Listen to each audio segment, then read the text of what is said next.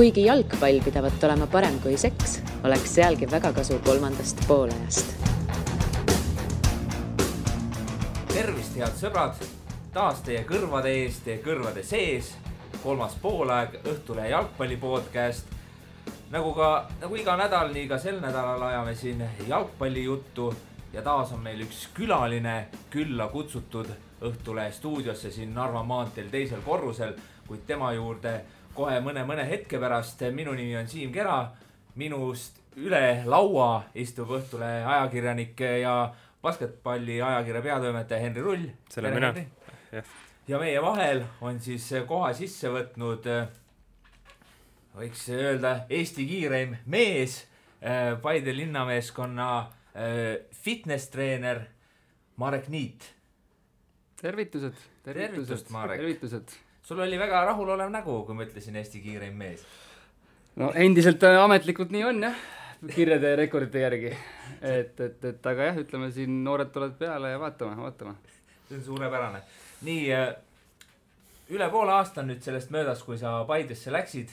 Vist oli see jaanuaris tuli see pressiteade ja siis kõik portaalid said pealkirjastada, et Marek Niit leidis Eesti spordi juures uue väljakutse või mis iganes.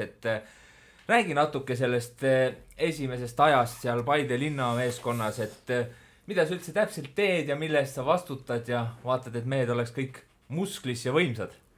Jah, see on siuke huvitav, ütleme, kus ma alustangi, et alustama peaks ikka sealt, et mis nagu siis ennem oli, aga enne oli ongi nagu siuke ülemineku aeg nii-öelda minu elus ka, et mis nüüd edasi nagu teha, et okei, ma võin sporti veel siin päris mitu aastat teha, aga kas ma nüüd siin enam MM-idel ja OM-idel nagu väga käima hakkan, suure tõenäosusega mitte, EM võib olla.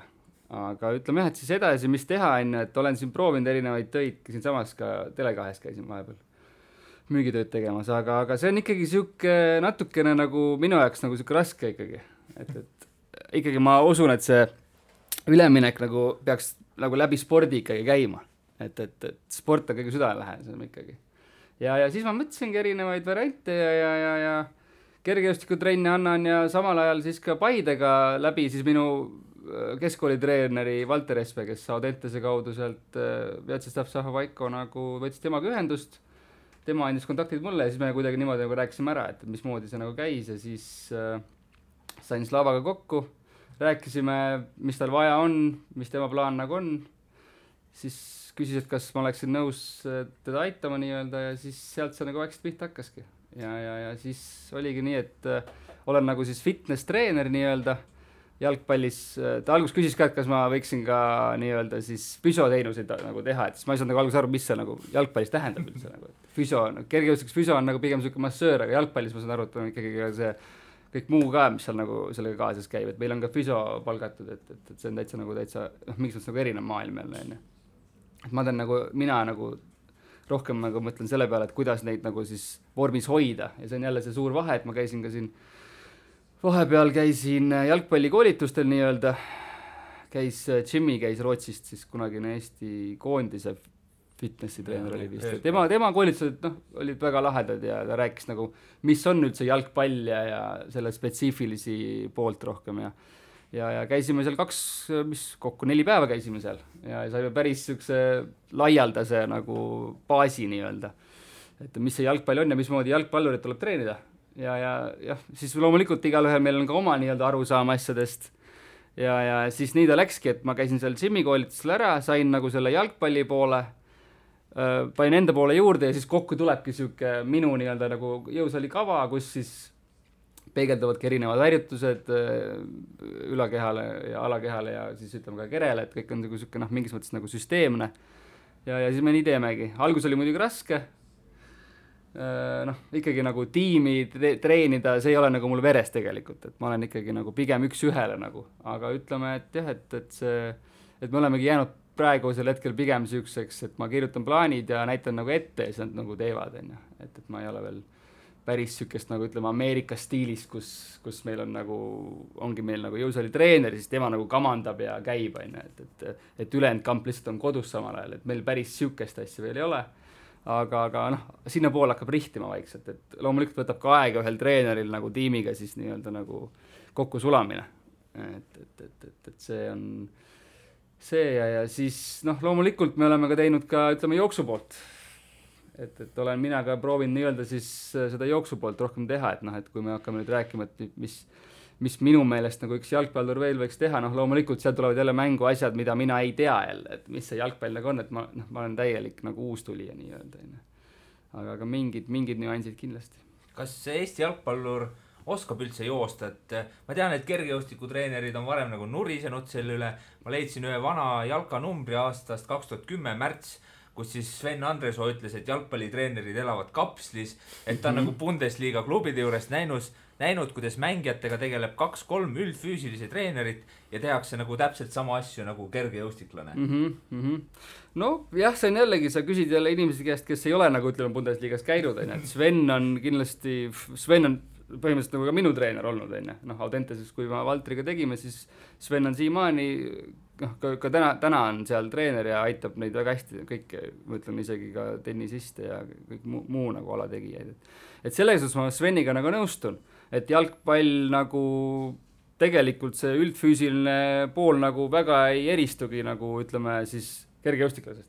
Võib-olla ainuke vahe on selles, et jalgpallur peab olema siis nii-öelda vormis pikemat aega, kuna mängud on kogu aeg, mängud on püsivalt. Kergejõustikus on ka püsivalt võistlused, aga sa ikkagi rihid selle ühe suure poole. Et see on nüüd asi, kus võiks jalgpalli kergejõustikuga mingis mõttes kokku tulla, et ma saan aru, et teil on nagu, ütleme siis jalgpallis on nagu hooaeg, aga ikkagi on ka mingid mängud on nagu tähtsamad, et seal ikkagi mingi siuke fluktuatsioon või nii-öelda nagu üles-alla minek nagu peaks olema või võiks olla, et selles mõttes nagu ma olen nagu ka jälle nagu tulen nagu omalt poolt jälle sisse nii-öelda, raiun sellesse jalgpalli, aga ma arvan, et kokkuvõttes siuke koostöö ongi see, mis nagu vilja peaks lõpuks kandma, et eks kergejõustiklased on ka omamoodi kapslis jälle, et me tegime nagu oma asju jälle, et sa ei saagi nagu päris nagu niimoodi, ütleme, ära rikkuda kõike seda, mis seal nagu on juba, aga vaikselt niimoodi infot nagu liigutada ja siis ka nii-öelda katsetada, et mis see nagu siis täpselt toimib. Loomulikult mina isiklikult, kuna ma tegelikult ka üks-ühega mõne teise jalgpalluriga siin tegelen, nimesi nimetamata, siis ma isiklikult ikkagi arvan ka, et kui sa, et ütleme isegi kui sa jalgpalli väljakul seda päris sprindioskust nagu vaja ei lähe, kuigi kui me vaatame näiteks Prantsuse koondise Mappeed või kedagi sellist, tegemist on sprinteriga tegelikult. Et lisa sinna natuke jalgpallioskust juurde ja sa saadki endale maailma tippklassiga nii-öelda, Ronaldo natuke teine jälle, ka siuke suur nagu tööloom rõhkum, aga tegelikult see ongi see, mis nagu nii-öelda see kergejõustik nagu on, et sa peadki ennast nagu füüsiliselt väga heasse vormi nii-öelda ajama. Meil siin natukene on nagu üldises mõttes teine asi, on kindlasti Andre Frolov näiteks Paides, tegelikult on väga hea mees ka jõusalis, ütleme, teeb kõik asjad ilusasti ära, aga ütleme, siuke keskmine tase võib olla natuke madalam, kui võiks olla, see on minu arvamus. Aga see on ka jälle see, et seda tuleb samm-sammal teha, sest isegi kui sa hakkad nagu ütleme noortega seal kohe nagu hullu panema, vigastused jälle tulevad juurde. Et sa pead oskama seda kuidagi niimoodi kalkuleerida, mängida sellega, kellele rohkem anda, jällegi vanadele mängidele võib-olla, kui Neemelo või keegi, ma ei öelda, et vana on, aga Neemelole ma võib-olla ei paneks kõike nii palju neid asju peale. Või siis kellelegi teisele. Noortele samamoodi jällegi. Tuleb õpetada kõigepealt tehnika selleks, kuidas meiega teha, et ennast üles tõdata selle ükega, selle üldkehalisega. Et me ei taha nagu suuri muskleid, nagu sa alguses ütlesid, me tahame kiiret, tugevat lihast. Ja siis selle kaudu nagu nii-öelda nagu arendada ennast, aga samas jälle kui võib-olla alternatiivselt vaatad jälle, et võib-olla Hispaania mängijad võib-olla ei olegi nagu nii, ütleme siis füüsiliselt võib-olla tugevad, aga see ongi see on nüüd jälle see, mis ütleme, millest ka Jimmy rääkis, et see on see koolkondade vahetus ka, et Lõuna-Euroopas pigem mängivad, treenivad suuremate alade peal, ehk siis mängijal on rohkem nagu sükest sõnaõigust, et põhja poole tulemisest võib-olla jõusaal domineerib rohkem, mängitakse väiksemate alade peal, ütleme trennis. Et see on jälle siuke spetsiifiline, aga ütleme et kui ma räägin puhtast ütleme vastupidavusest mängus, mis on hästi oluline jalgpallis ja ütleme ka jõud mingitel positsioonidel jälle on erinev kindlasti, et kaitseliinis kindlasti on see, ütleme siuke jõulisus kindlasti tähtsam kui näiteks ründaja puhul, et ma ongi näiteks, ta on see sama Mapee näiteks, ta on tugev, aga ta on samast on ka kiire, et ta peab nagu oskama nagu sealt välkkiirelt niimoodi välja tulla sealt liinide vahelt ja mis iganes, et see on siuke ka, mida mina näiteks ka näen, on see, et tuleks ikkagi neid positsioone ka eraldi võib-olla mingis mõttes nagu spetsiifiliselt treenida. aga see on jälle see, et mis pilt see treeneril on, et mismoodi ta oma tiimi nagu mängitada tahab. Aga kas sa tunned, et see, et sul on teine taust, sul ei ole jalgpalli tausta, võib-olla mõnikord oled televiisorist jalgpalli näinud või mõnikord Ameerikast äkki natuke vaatasid, et see, et sa nüüd jalgpallis töötad, aga sul ei ole seda tausta, sul on see kergejõustiku taust, kas see võib olla mõnes mõttes selles töös selline eelis, et sa tuled justkui nii-öelda värskete mõtetega väljakul? No see on hea küsimus, sest tegelikult jalgpall on mul südames olnud kogu eluaeg. Et 98. ma mäletan juba, mul oli suur Prantsusmaa, siis oli MM Prantsusmaal enne, siis mul oli suur Prantsusmaa lipp või see kaart, kus olid need linnad peal, ma elasin kaasa. Okei, loomulikult nii-öelda nagu, ütleme geenide poolest kergejõustiklane ja elus seda kogu teinud, aga jalgpall kogu aeg ikkagi UEFA meistrite liiga finaalid olen kõik ära vaadanud. Pigem Ameerikasse minnes kadus see nagu ära. Et seal nagu jalgpall, ei ole nagu nii pildis lihtsalt. See paljud inimesed harrastavad seda, see on nagu tegelikult ka nii-öelda nagu mingites sfäärides on see nagu väga, väga nagu suured fännid nii-öelda, pigem siis keskmaa jooksjatest tegelikult. Kui me võtame, jalgpall ongi nagu keskmaa, ütleme 800 meetri jooksja, teeb umbes samasugust trenni, mis peaks tegema jalgpallur. Või ütleme niisugune keskmine. Et hästi palju, Ameerikas on keskmaa jooksjates seas jalgpall pigem nagu moes. Aga kui me võtame ka staarid, Neymar vaatab korvpalli ja korvpallurid vaatavad jalgpalli. Et selles mõttes nagu loomulikult. Aga kui sa küsid nagu värsket, nagu üldse niisugust värskendust või värsket nagu maailmavaadet, siis ma nõustun, jah. Loomulikult, ütleme, et see sama, jälle tulles tagasi jälle Jimmy juurde, et Jimmy rääkiski, et kergejõustikus teevad niimoodi, aga ütleme, siin on jälle see kolmas maailm, et ma tulen nagu Ameerika kergejõustiku poole pealt, kui selle tehakse natuke teistmoodi kui siin. Ehk siis nagu, seal tehaksegi pigem kergejõustiku nagu tiimialana, vähemalt ülikooli spordisüsteemis. Ehk siis nagu mina tooksingi selle, mis seal oli nagu siia, mõlemasse siis, kas siis kergejõustikusse või jalgpalli, et selles mõttes on see unikaalsust on nagu, ma näen endas nagu palju, jah, selles mõttes küll. Aga Siim korra küsis jooksmise kohta ka. Mind on alati huvitanud ja nüüd on suurepärane võimalus see küsimus ka esitada. Milline on tehniliselt õige jooks? Sellepärast, et ma saan aru, et isegi kui olen omal ajal kergejõustiku ülekandid vaadanud, siis selle eksperdid räägivad, et see tehnika ei olnud ikka see. Aga mis on jooksmise puhul see nii-öelda selline veatu jooks? Ei ole ainult see, et hästi kiiresti liikutad jalgu, eks ju? Jah, sellele küsimusele on ka jälle mitu vastust kindlasti, nüüd sellele mul nüüd palju parem vastata, kui võib-olla aastaga tagasi, kui ma polnud veel nii-öelda treeneri poole pealt seda vaadanud, et ma vaatasin nagu ainult sportlase poole pealt. Aga minu trump kindlasti läbi aegade on olnud just tehnika, et miks ma olen jõudnud nii-öelda maailma tipptasemele, kui ma võrdlen näiteks ennast, ma ei tea, Usain Bolti või ükskõik mõne tipuga, siis meie tippkiirus tegelikult väga ei muutugi, ta on lihtsalt palju võimsam, ta saab kiiremini minema. Mis nüüd on siis nagu tehnika, ongi see, et igal inimesel tegelikult on nagu mingisugust oma tehnika. Et meil on kindel oma mingi nagu jalajälg nii-öelda ja siis me nagu arendame seda. Et kõige hullem on see, kui tuleb mu juurde sportlane, ma nagu hakkan nullist pihta. Et see on ka jälle see, et ei tohi nagu, tuleb ikkagi nagu hoida seda, mis on ja siis vaikselt nagu seda nagu venitama muutma hakata nagu efektiivsemaks. Aga ütleme niisugune tehnika, kindlasti on nagu korduvad vead nii-öelda.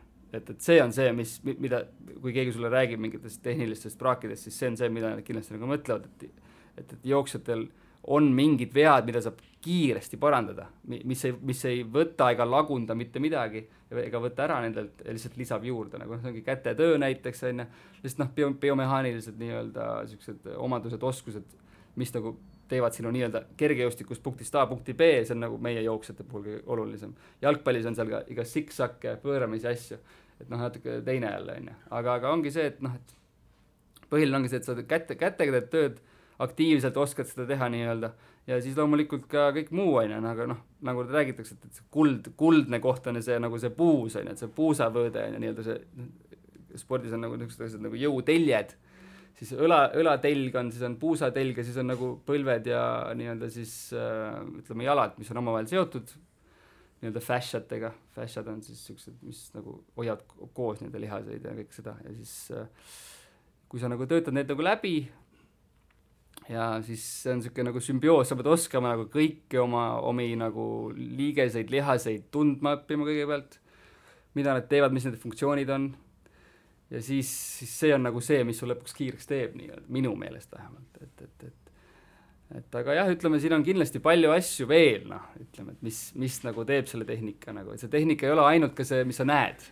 Et no Michael Johnson on väga kiire oli, et tehniliselt ta ei olnud nagu, noh, nii eriline, on ju. Et see on ikkagi see, et mis sa sellega peale hakkad, sellega, mis sul on. Aga mida näiteks Eesti jalgpallurid joostes valesti teevad, et sa ütlesid, et on ju mingid vigu, mida saaks parandada, kui siin Eesti koondises on mänginud ka tegelikult koondistlasi, keda inimesed vaatavad ja mõtlevad, et ikka üldse nagu ei oska joosta, et väga kummalise tehnikaga on mõned. Nojah, ma jällegi... Kas kuidagi saab üldistada siin näiteks Eesti jalgpallurite puhul nii palju, kui sa oled praeguse poole aastaga näinud? Jah, no selle küsimusele vastates ma alustaksin siit, et ma vaatasin ka jalgpalli MM-i peaaegu kõike mängimist Eestis näites on ju. Ja ma nagu vaatangi, et ma vaatan, mis need maailma tipud nii-öelda siis teevad, on ju. Et seal on ka hästi palju erinevaid kujusid tegelikult. Et kui ma vaatan Messit, siis ta jookseb madalalt, noh, jalgpall ongi pigem madalam jooks kui siis kergejõustik, on ju, eks sa pead kogu aeg ka oskama nii-öelda nagu palli lähedal endal hoida. Et jällegi ääred võib-olla pigem nagu ma toon näiteks jälle, et vahel on vaja ka nii-öelda nagu puhas sprinti peaaegu, et joosta. Sa jood päris kõrgel juba oma selle jooksuga. Et kaitses jälle teine, on, et sa pead jälle hoidma nagu pigem ennast madalale, vaatama, kus see pall nagu on rohkem. Aga et kui ma vaatangi võib-olla Eestis, siis ongi nagu puudulik just see plahvatuslik pool. Et noh, otsus võetakse ju vastu, et pallini on vaja jõuda või palliga on vaja kuhugi jõuda, siis see, et ma pean ikkagi oma mootori tööle saama kuidagi. Et võib-olla see, minu jaoks võib-olla see Eesti mäng on nagu lihtsalt võib-olla liiga aeglane. Me võtame oma otsused liiga aeglasti veel vastu. Aga see tuleneb ka sellest, et võib-olla meie nagu lihas nii-öelda nagu see plahvatuslikud omadused ei ole nagu veel nii arenenud võib-olla. Et see on nagu minu meelest see, et jah, loomulikult me võiksime rohkem võib-olla ka teha nii-öelda sprindi harjutusi, et lihtsalt nagu arendada oma üldist kiirust. Jah, mängu ajal me võib-olla ei tee seda, aga kui me juba teame, kuidas seda teha, siis me saame ka nii-öelda kontrollida seda kiirust rohkem. Et me võib-olla ei ole seda kiiruse kontrolli veel nii palju, et mis mina nagu arvan, et mis jalgpallis võiks olla. Ja noh, loomulikult siis ka individuaalsed jalgpallioskused, mille treenimisest ma ei tea midagi. Aga ma soovisin selle kohta küsida, et enne mainisid, et jalgpalluritel on sellised palju erinevad liikumised. Kui mõtleme kergejõustiklaste peale, siis noh, neil on kas otse või siis kurvis natukene, eks. Et aga jalgpalluritel on ka väga erinevad sprindid, on sul, ma ei tea, mõne 10-meetrine sprint, on sul 10-meetrine sprint, siksak, äkilised pidurdused ja nii edasi. Mis on jalgpallurite puhul nagu füsioloogiliselt kõige paremad, või noh, mitte kõige paremad, või kõige olulisemad lihased, et kõik see nii-öelda füüsiline kompott oleks hea. Et lihtne vastus oleks kindlasti, et jalad, aga ega see ainult ju niimoodi ei ole, et sul peavad ka väga head kerelihased olema, et sa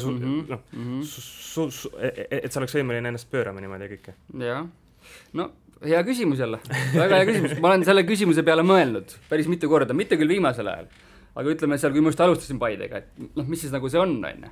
Ja sellele küsimusele mina jõudsin nagu sellele vastusele, et ongi, et vaata nagu ma ütlesin ka varem, et jalgpallur jookseb pigem natuke madalamal, peab natuke palli, ma tegin ka kaasa tegelikult mõne jalgpallitrenni seal Paidega ja siis ma sain ka teada, et mis lihasgrupid või mis lihased nagu rohkem tööd teevad ja siis tuligi välja see, et pigem ikkagi jalgpalluri jaoks on ikkagi natuke olulisem esireis, näiteks sisereied rohkem, kergejõustik rohkem tagareis, on ju.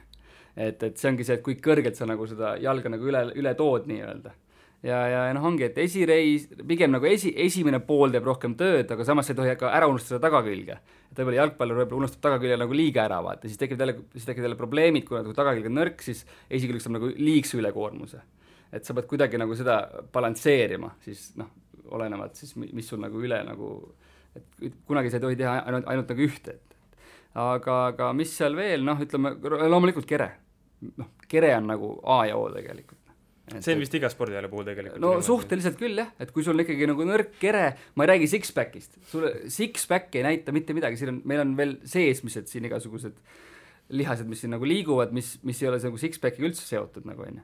Aga jah, see on nagu see jah, mida mina nagu tahan ja pluss veel see, et sa jalgpallis sa pead olema ka siis võimeline nagu õhus seda palli ründama, mis on nagu jah, mingi jälle spetsiifilisem töö, aga noh, lihased on samad, ega lihas ei muutu. Kas oled õhus, maas, pikali, rullid ennast ringi või mis sa seal teed, on. Et jah, et kõik see ja noh, loomulikult ka siis ülakeha jalgpallis mingis mõttes selle nagu teistmoodi olulisem, et sa pead pigem nagu hoidma ennast kui sa lähed hüppesse näiteks või sa blokeerid ära, noh, ütleme, olemas tüüpi ründe, sa oled, noh, seljaga värava poole, et see on ka jälle natuke võib-olla teistsugune. Aga jah, et see on küsimus, millele ma ise olen ka palju mõelnud ja noh, ütleme, üldkehaline tähendab ikka see, et sa pead ikkagi kõike tegema natukene. Aga see tihtipeale algab kerest, sest kere on nagu see koht, mida me liigutada ei saa. Ja kui see on nõrk ja meil on kõik muu tugev, aga me ei liiguta seda kohta, mida me ei saa liigutada ja mis on nõrk, siis me nagu oleme natuke nagu siuksed lünklikud nii-öelda. Ja see pärsib, jah. Ja kui sul on kere tugev ja kõik ülejäänud, hakkad siis kõik ülejäänud nagu peale suruma nii-öelda või peale ehitama, siis sa ehitad nagu siukse kompleksse keha nii-öelda, sportlase. Sa mainisid seda plahvatuslikkust, et mis on veel sellised võib-olla füüsiliselt suurimad vajakajäämised Eesti jalgpallurite puhul, mis võib-olla takistab meil siis nii-öelda kõrgemale jõudmast? No see on hea küsimus, jah. Et jah, see plahvatuslikkus, noh, see on jälle, ütleme, siuke asi, mis võib-olla ei olegi üldsegi nagu treeningutes sees võib-olla. Seda vist ka rohkem looduse poolt kaasa. Aga mis veel, noh, selle küsimusele vastusele ma tegelikult veel jõudnud ei ole päris nagu niimoodi, ütleme, nagu lõplikult, et no loomulikult igaüks võiks nagu siis nagu tehnilist sooritust rohkem ikkagi taga ajada, et see ikkagi see tehnika, see murdsekund on oluline jalgpallis. Kas sa jõuad selle pallini ennem, kas see sööt tuleb ikkagi ennem ära, et ikkagi see nagu on. Ja siis selle tehnika, siis tähendab selle soorituse nagu kvaliteet, et jah, et pigem nagu ikkagi see pool nagu, mida ma nagu võib-olla võrreldes nagu muu maailmaga, nagu, noh, mitte muu maailmaga, ütleme maailma tipuga nagu näen.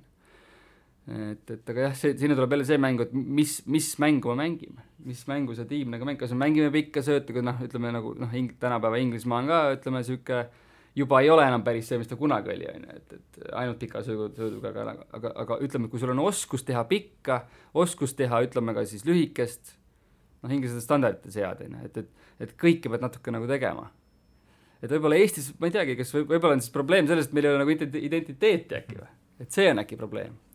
Väga vabalt võib olla küll. Ütleme, siuke küsimust esitab vastus. No selle üle on ju ka pikalt juureldud ja oleme ju võtnud erinevaid jalgpallisüsteemi eeskujuks, Šveits vist tuleb meelde, Holland ja kõik. Aga see on ju, tegelikult me ikka veel nagu otsime seda oma no kui me Hollandist räägime, siis Holland on ju tegelikult sprindimaa, nii-öelda. Seal on kiired mitte ilusutajad, vaid kiirusutajad, seal on kiired sprinterid, seal on ka kiire jalgpall, nii-öelda. Et kui me nagu Hollandit räägime, siis Hollandist näiteks, siis mina ei näe küll, et me oleks nagu Hollandi poole liikunud. Meil oli vist Hollandi treener vahepeal kuskil. Mitu tükki lausa on. Et jah, et noh, see nagu, aga see, mis nagu nende nagu see nii-öelda leib on ikkagi siuke nagu ka nagu Prantsusmaa tegelikult mingis mõttes siuke nagu atleetlikkus, kiirus, plahvatuslikkus. Minu meelest me ei ole küll sinna poole. Kas Eesti inimene on siis äkki liiga aeglane, et hästi jalgpalli mängida? Eesti inimene, no kas ta nüüd, ütleme, et jalgpallur ei pea olema ju tegelikult maailma kõige kiirem, jalgpallur ei pea jooksma 9 neid 100-meetrilisi lõike, on. Aga mida kiirem, seda parem. Mida kiirem, seda parem, on. Et võib-olla ongi Eesti siuke, võib-olla peaks ikkagi Eesti olema ka pigem ikkagi siuke, ütleme siis, noh, kuidas ma ei tea, ma ei oskagi nagu näidet nagu tuua, noh. Et ma ei tea, Island vist ikkagi mängib kõige pigem jõuga ja nagu suruvad rohkem, on. Ja. Et me ei saa ka nagu teha ennast kellekski, kes me ei ole, on. Et noh, ma olen ka võib-olla nagu halb näide, on. Noh, ma võiks ka nagu jalgpalli, oleks võinud noorest peale nagu jalgpalli mängida, aga noh, mind ka nagu ei ole igal pool, on. Aga see on ikkagi, ma arvan, et süsteemis ja selles, kogu selles nagu suures pildis ka jälle kinni, minu meelest. Ütleme, et alustame suurest ja siis tuleb ka alati nagu väiksesse jõuda, on. Aga jah, et mis see nagu see vastus nagu on, noh, see on raske, on. Sellele peale on raske mõelda, aga ma arvan, et ikkagi tuleks võib-olla mõelda sellele, et kes me oleme, mida me saavutada tahame, on. Ja võib-olla isegi ka siis proovida erinevaid asju võib-olla veel jäädagi nii-öelda proovima, olla nagu sellises proovi seisundis, on. Aga mis see eestlase keha tugevus võiks olla siis? Jõud jalgpalli mõttes? Aju. Võib-olla, mis eestlase jalgpalli tugevus võiks olla või? See on ka hea küsimus. Võib-olla eestlane on, ma loodan, et on ikkagi siuke, kes nagu unustab ära. kes unustab ära, kui midagi halvasti läks või halvasti juhtus. Ja siis paneb nagu, minu meelest on see ka hästi oluline nagu, et noh, miks mulle nagu Brasiilia enam nii palju ei meeldi, ma olen Brasiilia suur fänn olnud, noh, loomulikult alati kukuvad, on ju. Et unusta nagu see ära, vaata. Mine nagu edasi, kuigi see on võib-olla nagu jalgpalli spetsiifiline oskus ka, on ju, see näitamine, on ju, aga ütleme, et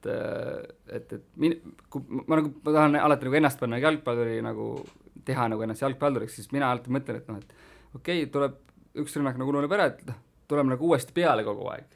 Et mõtleme ikkagi selle rünnaku peale kogu aeg, et mõtleme mingid lahendusi välja. Et mina nagu näen, et need tiimid, kuigi jällegi vaatame Horvaatiat, siis Horvaatia nagu vaikselt tuleb, on ju. Vaatab, kuidas vastane teeb ja siis hakkab vaikselt ise nagu tulema, et noh, see on siuke ka mis meie nagu see mänguplaan nagu on. Et noh, mina olen muidugi siuke ründava elustiiliga inimene üldse, et noh, selles mõttes mina loomulikult nagu tahaks nagu, mulle meeldib Brasiilia, et me ei kaitse. Nemad ei mõtle nagu kaitsest lähtuvalt, et mõtled ka ainult nagu ründelt lähtuvalt. Et kui sa paned kaitsele või vastasele ikkagi nagu pinget peale kogu aeg ja sul on piisavalt hea kaitse, siis sa nagu ikkagi oled alati nagu ohtlik nii-öelda. Ja siis sa hakkad ka nagu arendama oma oskusi olla ründes hea. Aga samas kui ma vaatan, MM-i võitis Prantsusmaa, nii et kes on ka kaitsest pigem lähtub vist. Nii oli. No nädalavahetusel oli kergejõustiku EMV. Sa võitsid 200 meetri sõvemedalis, sellest ma ei taha üldse rääkida, aga tahaksin rääkida sellest, et kui nüüd inimene käis seal kergejõustikku vaatamas ja näiteks nädal hiljem nüüd läheb näiteks Eesti meistriigat jalgpallis vaatama, et kus ta näeb siis võimsamaid sportlasi, atleetlikemaid, tugevamaid, kas kergejõustiku meistrivõistlustel või Eesti jalgpalli meistrivõistlustel? Sa küsid ikka väga raskeid küsimusi täna. See on keeruline, läheb nii igasse kapsaid, et ma ei saa siit turvaliselt ust välja kasta sellest. Jah. No kui päris nüüd siiras ja aus olla, siis ega ma tegelikult Eesti kergejõustikuga pildiga ka rahul ei ole. No, et kui me ikkagi vaatame, siis päris palju on ka Eesti kergejõustikus nagu sükest minu jaoks nagu praakina. Ja noh, loomulikult ütleme siis tipptasemel sportlased kergejõustikus on ikkagi nagu peajagu üle ikkagi, aga see on ka normaalne. Sa ei peagi olema nagu kergejõustikule jalgpallurina. Aga jah, ütleme, et sellele küsimusele ma jään ikkagi vist vastuse võlgu. Jah, jah. Üks sõna, mida oleme palju kuulnud, on plahvatuslikkus. Tean omal ajal, kui mängisin kunagi korvpalli, siis oli ka soov ikkagi esimene samm kiiremaks saada ja niimoodi, et see kõik tegi elu palju lihtsamaks, kui see lõpuks natukenegi ka kasvõi õnnestus.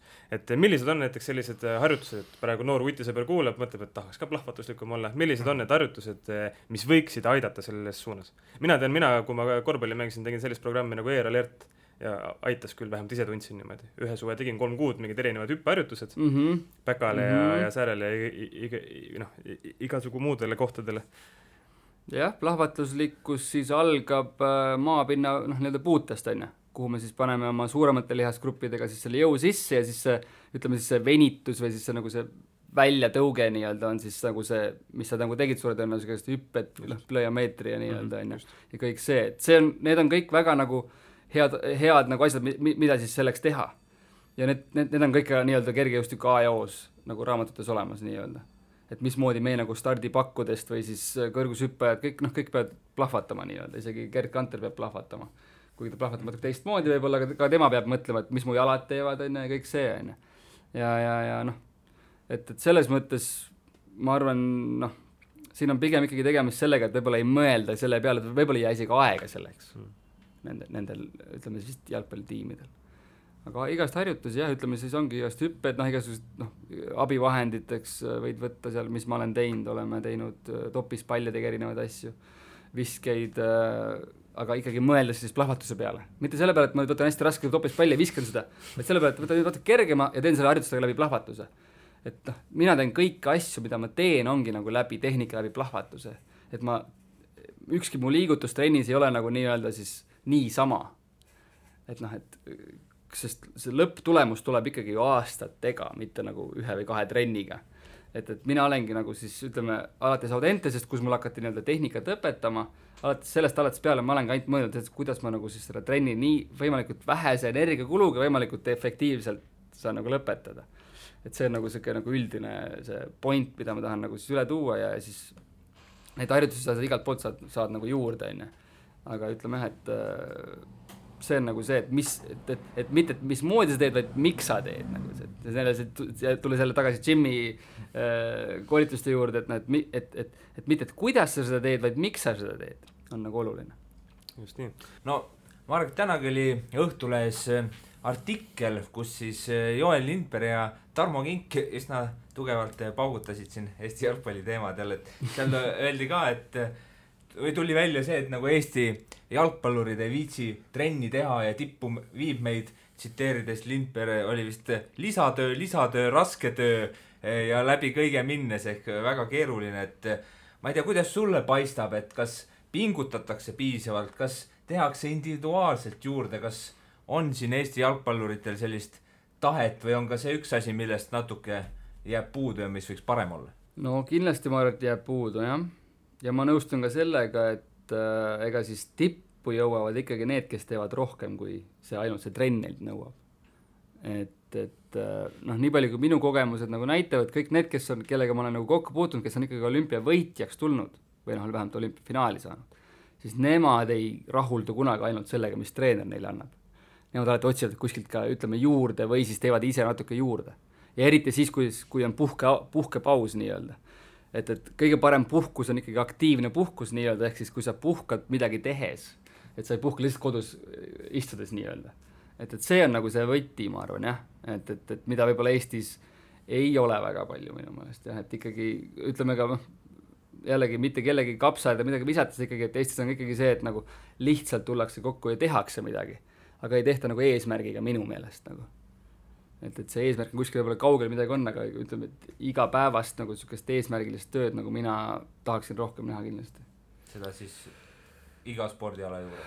Jah, iga spordiala juures ma ei oska nagu öelda, aga ütleme, et kergejõustikus kindlasti. Jalgpallis, jalgpalluritel on jälle see, et nad peavad nagu palliga palju nagu käituma, et siis tegelikult oleks vaja ka seda, otsida seda nagu sükest individuaalsemat või siis nagu sükest kas siis rühmaga ja teha veel midagi nagu juurde ise. Et sa ei saa nagu, ütleme siis, jääda lootma nii-öelda selle peale, et selle, mis ma nüüd tegin, nüüd sellest piisab nagu, et sellest suure tõenäosusega ikkagi ei piisa. Aga Paide puhul, kui me eksi, Paide on ju üks selline pool amatöörviiskond, mis peaks ka olema, et kui palju see näiteks sinu tööd on pärssinud, kas üldse, et kui meestel on ikkagi päevatöö ja võib-olla siis, ma ei tea, hommikul kell 6 ka iga päev ei jaksa ärgata, eks, trenni teha. Ei, Paidega meie oleme nagu graafiku väga hästi sättinud, et või selles mõttes ma ei ole üldse nagu nii kinni nendega. Et me ei kohtugi nii tihti võib-olla, kui te arvate. Väga salapärane. Aga ütleme siis jaanuarist oled nendega hakanud tööd tegema. Kui palju siis oled näinud, et need mehed on selle enam-vähem poole aastaga arenenud? No treenerite jutu järgi päris palju. Treenerid on väga rahul olnud. Mina tegelikult ka olen rahul. Et ütleme siis just sellega, et nagu kui ma räägin arengust, siis loomulikult siis see, kes on juba areneb natuke vähem.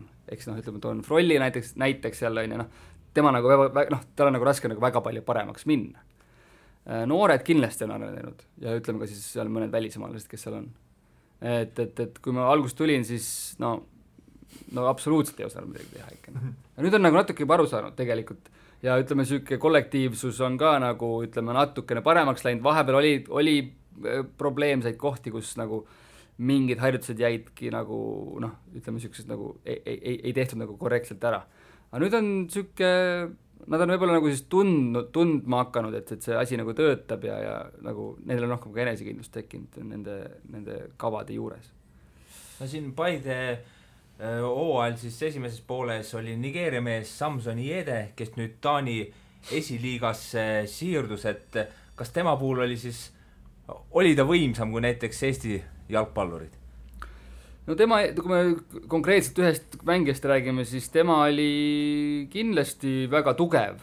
Ta oli väga tugeva kehaehitusega, kas ta nüüd oli tehniliselt tugev, seda ma ei ütleks. Ta oli lihtsalt tugev. Et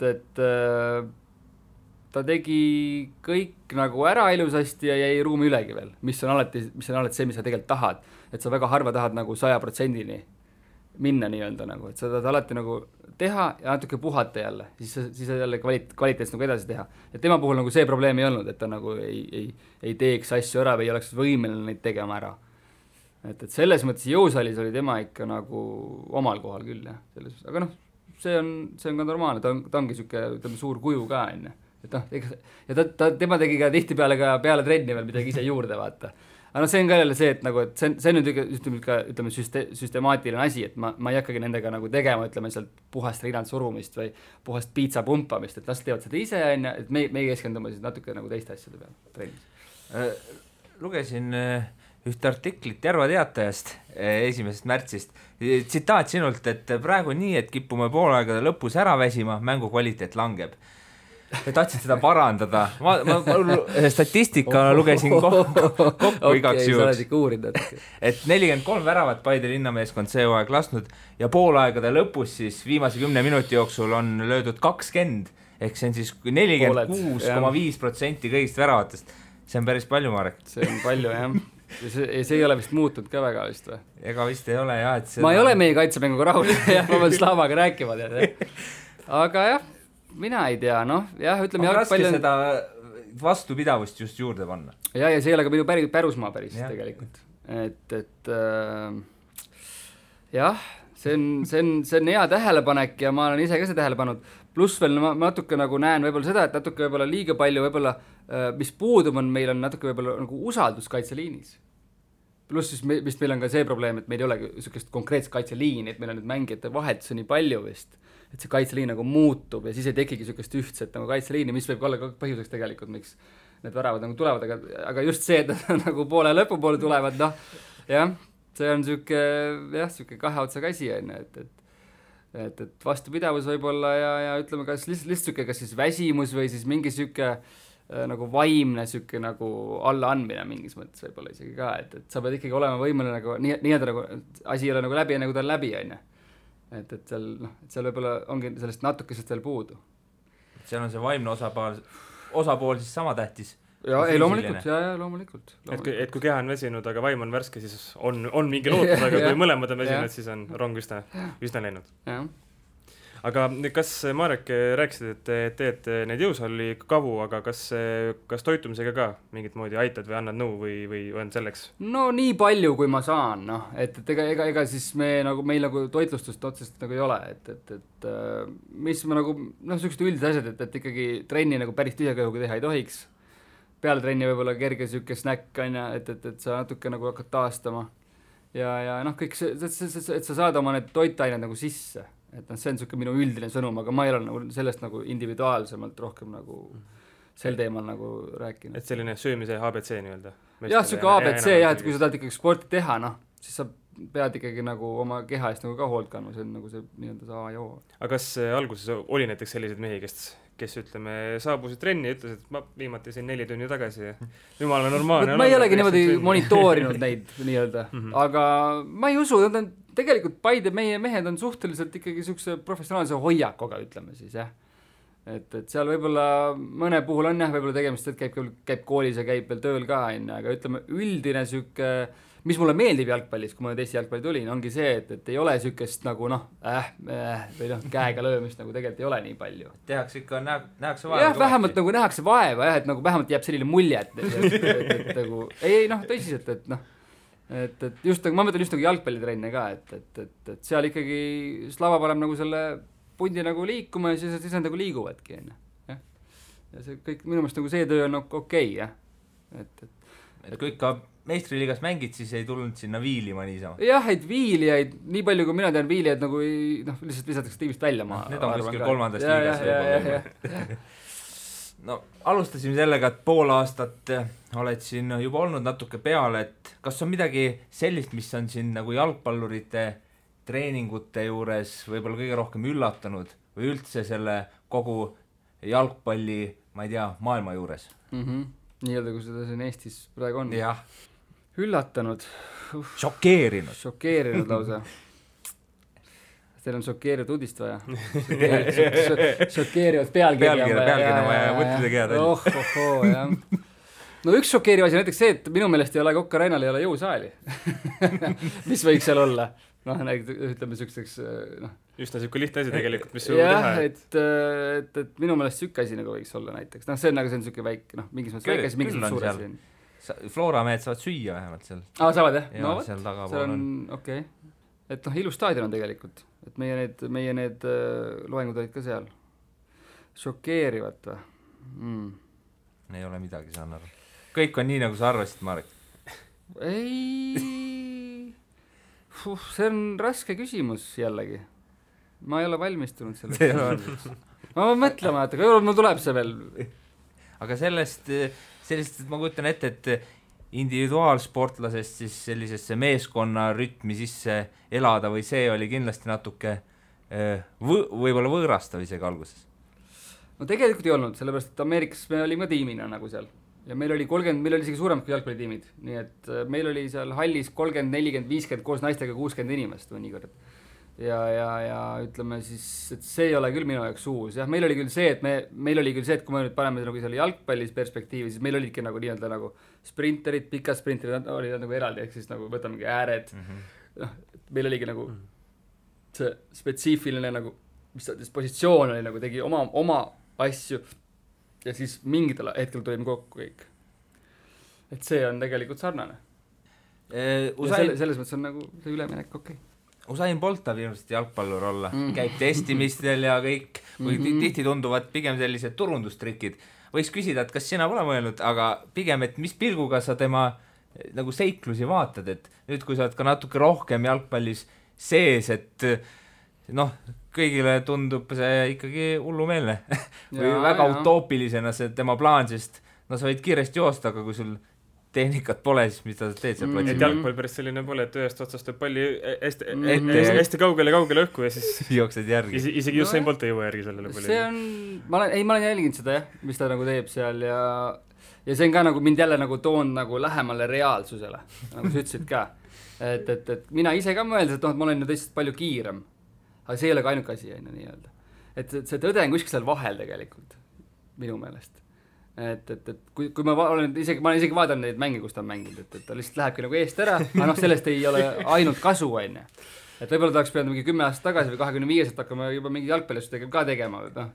Võib-olla ongi see, et sa pead nagu mõlemad tegema, et nagu siis kuhugi jõuda, mis on ka tegelikult seal nende tippude vist valemad, teevad ka nagu kergejõustiku trenni seal kaasa, enne.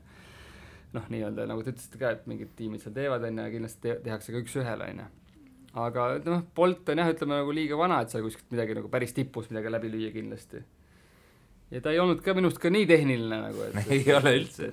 Jooksutehnika oli võib-olla hea, aga see jah, jooksutehnika on ka ära lagunenud juba vaikselt. Noh, eks tal on vist tegevust vaja ja kui sa oled loomulikult, kõik tahavad, et sa korra tuleks, paneks putsad jalga ja ta peaks veel kergejõustikus ka tagasi tulema, ma arvan. Et noh. Aga ise ma muidugi tahaks ka mängida veel, jah. Muidugi tahaks mängida. Ma noorena mängisin palju tegelikult. Mängisime seal oma vahel nii-öelda. Meil olid Kuressaares, olid meil sellised, mis ta on, linnaosade vahelised sellised kohtumised nii-öelda, kus me mängisime. Et loomulikult mingis teises, ma ei tea, mis liigas võiks nagu pallida küll, jah. Võiks kuigi rahvaliigasse panna ja siis saaksid joosta seal. Ma arvan, kõik läheks ülinärvilid. Lidud sealt ühest äärest teise. Ma arvan, kuskil äärekaitses oleks seal päris hea ka ju. Äärde, või võib-olla isegi ründesse, sellepärast, et nagu siis ma nagu ei vastuta nii palju võib-olla selle eest, et mis meie värava pool nagu toimub. Nii et peale jooksmise oskad lüüa ka paremini kui Usain võib-olla? No võib-olla, ma ei tea. Ma arvan, et ühel hetkel juhtub küll see, et ma panen selle jalgpalliputsa. Kuna meil täna juba palju sellist jalgpalli ja kergejõustiku jutu segaputru on olnud, siis lõpetuseks ikkagi suur küsimus. Mitu medalit tuleb Berliinist? No see on hea küsimus. See on väga hea küsimus. Järgmine nädal siis kergejõustiku EM algamas ja noh, juba lootused on ikkagi kõrgeks aetud. Kõik tahavad, et tuleksid medalid, muidu olen väga kurvad, hakkame nutma. Jaa, medal tuleb kindlasti. Ma isegi arvan, et tuleb mitu medalit tuleb siit. Mitu, jah? Sellepärast, et no kui sa vaatad, noh, okei, jah, Kirdi viimane nüüd see Estikatel oli nüüd, ütleme, tegelikult oli ka hea. No, 88 kopikatega vist oli. Jah, no mulle pigem meeldivad need Kirdi seeriad, kus on palju 84 sees. Aga tal oli vist seekord ka seal mõned 70-ga midagi sees vist, et et aga ei, Kirt kindlasti, ma arvan, on nagu ikkagi juba piisavalt, ütleme siis nagu vürtsis ligunenud, ütleme siis, et siis ütleme nagu seasoned inglise keeles. Et ta saab ka selle suure, ikkagi tiitlivõistlus on ikkagi tiitlivõistlus, et sa võid siin aasta läbi paugutada, aga kui sa tiitlivõistlusel nagu ikkagi ei ole nagu selleks valmis ka vaimselt, siis on nagu ikkagi ka Kirdil väga raske, et seal on kindlasti tema konkurentidele kindlasti nagu eelis jälle. Aga mina ootan temalt kindlasti medalit, kui see minu nagu töö nii on siin, kõrvalt vaataja töö on, siis Gerdi puhul raske öelda, vanameistrina tead, võib tõmmata välja küll mingi vähemalt esi 6 koha, selles mõttes. Ja kindlasti Rasmuse poolt olen mina selles mõttes, et nagu nii-öelda jooksuala tegijana enne. Ja Rasmus ka nüüd näitas, et Eestikätel, et nende nagu see nii-öelda siis see valem, et me ikkagi sihime ka seda ühte punkti, mis on see tiitlivõistluse punkt, minu meelest nagu väga professionaalne lähenemine ja nii peakski nagu tegema ja Rasmus ei ole meid ju tegelikult suurvõistlustel väga alt vedanud, ta oli vist üks MM-ist oli vigastus, aga kõik, kus ta terve on olnud, on ju hästi teinud. Olümpia 6 ja Euroopa hakata teine, eks ju. Jah, et selles mõttes nende nagu selle mägide nagu grupi, selles mõttes see filosoofia mulle ka meeldib, et nad ikkagi rihivad seda ühte kohta nagu. No nii. Aga ma ei tea, kas seal on veel keegi potentsiaalseid. Kõik võidame medaleid. Aga võib-olla tuleb üllatus ka kuskilt, ma ei teagi, kes seal üllatada võiks.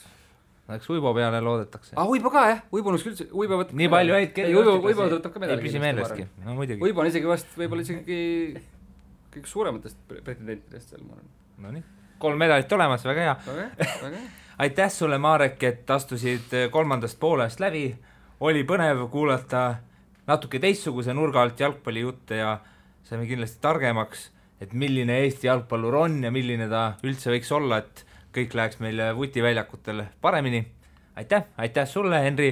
Meie kahekesi veel nüüd kohe hakkame siis jätkama Coolbeti panustamisrubriigiga, aga enne saadame Mareki stuudiost välja. Aitäh! Suured tänud! Coolbet, aus ja eestimaine. Nii, Henri, oleme jäänud kahekesi ja see tähendab, et polegi muud teha, kui minna Coolbeti panustamisrubriigi juurde. Ja kui tegelikult siin päris palju suvest oleme ka Eesti meistriliigat nii-öelda ennustanud, siis nüüd lõpuks on ka võimalus Inglismaale minna. Hooaeg veel ei alga, see algab 10.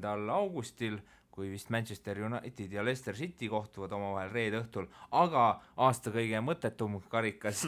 Mikihiire karikas. Jah, mängitakse siiski välja Chelsea ja Manchester City siis Community Shieldis, kus siis kohtuvad omavahel mullune meister ja mullune karikavõitja. Superkarikas eesti keeli vastu. Jah, täpselt.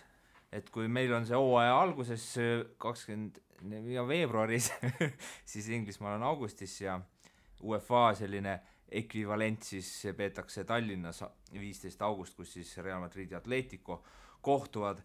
Aga jah, selle mängu juurde vaatan siin, et põhikoefitsendid üle, Chelsea võit 3,70, Viik 3,50, Manchester City võit 2,15, aga see on ka selline asi, et mida sa nüüd ära teed, nende hooaja esimene mäng, suurt midagi ei loe, täiesti mõlemal võistkonnal võimalus, kui vaatan siin väravate arvu peale, siis võib-olla see üle 3,5, 2,93 on päris selline okei, ja kes on eriti julge, siis üle 4,5, 5,50. Kuna see on selline mäng, et nagu ne ei tea, mis saab, siis miks mitte riskida? Üle 3,5 kõlab isegi üsna ahvatlevana, et eriti kui mõelda, et Chelsea on ju peatreenerid ka suvel vahetanud, et Antonio Conte asemel teine itaallane Maurizio Sarri peale toodi ja Sarri on teada tuntud oma sellise väga ründava ja lõbusa stiili poolest, eriti kui mõtleme eelmised hooajad, mis ta Napolis oli, et Napoli oli, ma arvan küll, eriti just ründefaasis kindlasti Euroopa selline, ma ei tea, top 5 vähemalt võistkond, just nauditavuse mõttes.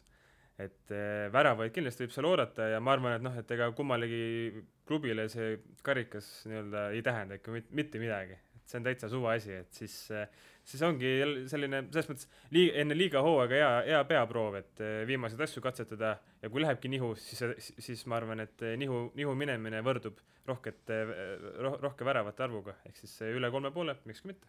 Ja mulle ka see üle 3,5 meeldib. See võiks olla selline hooajalne selline ikka mäng, kus võetakse vabalt, natuke vabamalt. Seal ei ole mingit põhjust kaitses istuda, et see mitte kumbki osapool ei oleks kurb, kui nad selle kaotaks, et kui võidaksid, oleks natuke ikka rõõmus. G5-1 järgnike juurde. No just, et vahva ikka, aga samas on ikka selline õlgu kehitav värk.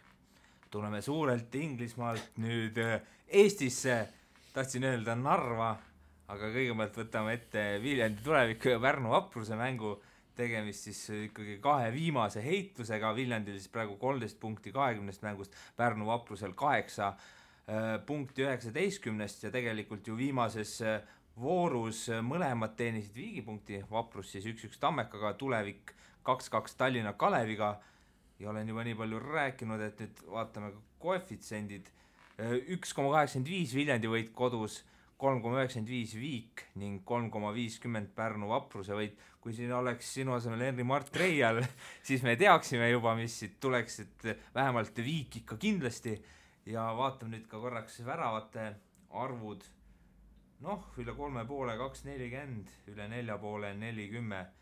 Sinna suunas võib-olla ei vaata, aga see Pärnu võit ja Viik, ega see kõige hullem nüüd ei ole ja arvestades, et siin on ju kõvasti täiendusi tehtud, Grusiin, Kekua või siis endine Liverpooli akadeemia mees Dave Mooli oli vist nimi, et ma ei tea, miks mitte? No absoluutselt, miks mitte, ütleme, mis siin ikka, paneme suvepealinlastele võidu kirja. See oleks küll tore, see oleks nende hooaja, ma kohe ütlen, teine võit. No võt. Võib-olla siis lõpuks. Et Pärnu oleks selle võidu üle kindlasti rõõmsam kui Chelsea või City siis selle superkarika võitmise üle. Seda küll. Ja lõpetame siis laupäevase mänguga Narva Trans ja Marek Vauk siis Paide linnameeskond. Et tabeliseis siis selline, kes ei tea, Narva Trans 4, 35 punkti, Paide 6, 23 punkti, ehk siis tegelikult vahe juba päris korralik 12 punkti, aga need koefid on siin Narva kasuks tugevalt, nagu arvata on, 1,55 Narva võit, Viik 4,20 ja Paide linnameeskonna võit siis 5 ja väravad üle 3,5 2,29, üle 4,5 4,5 ka väga vist ei tõmba, sest Narva võit on ka nii väike, et ei teagi, mida teha selle mänguga. Jah. Ütleme Viiki jääb siis.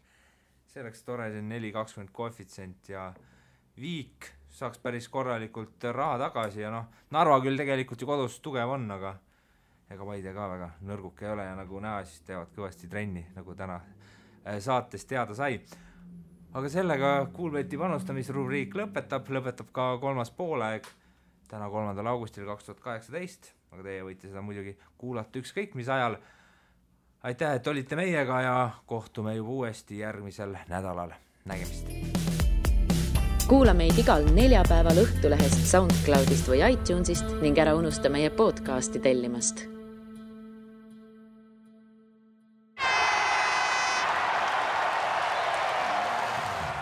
Kuulbet, aus ja eestimaine.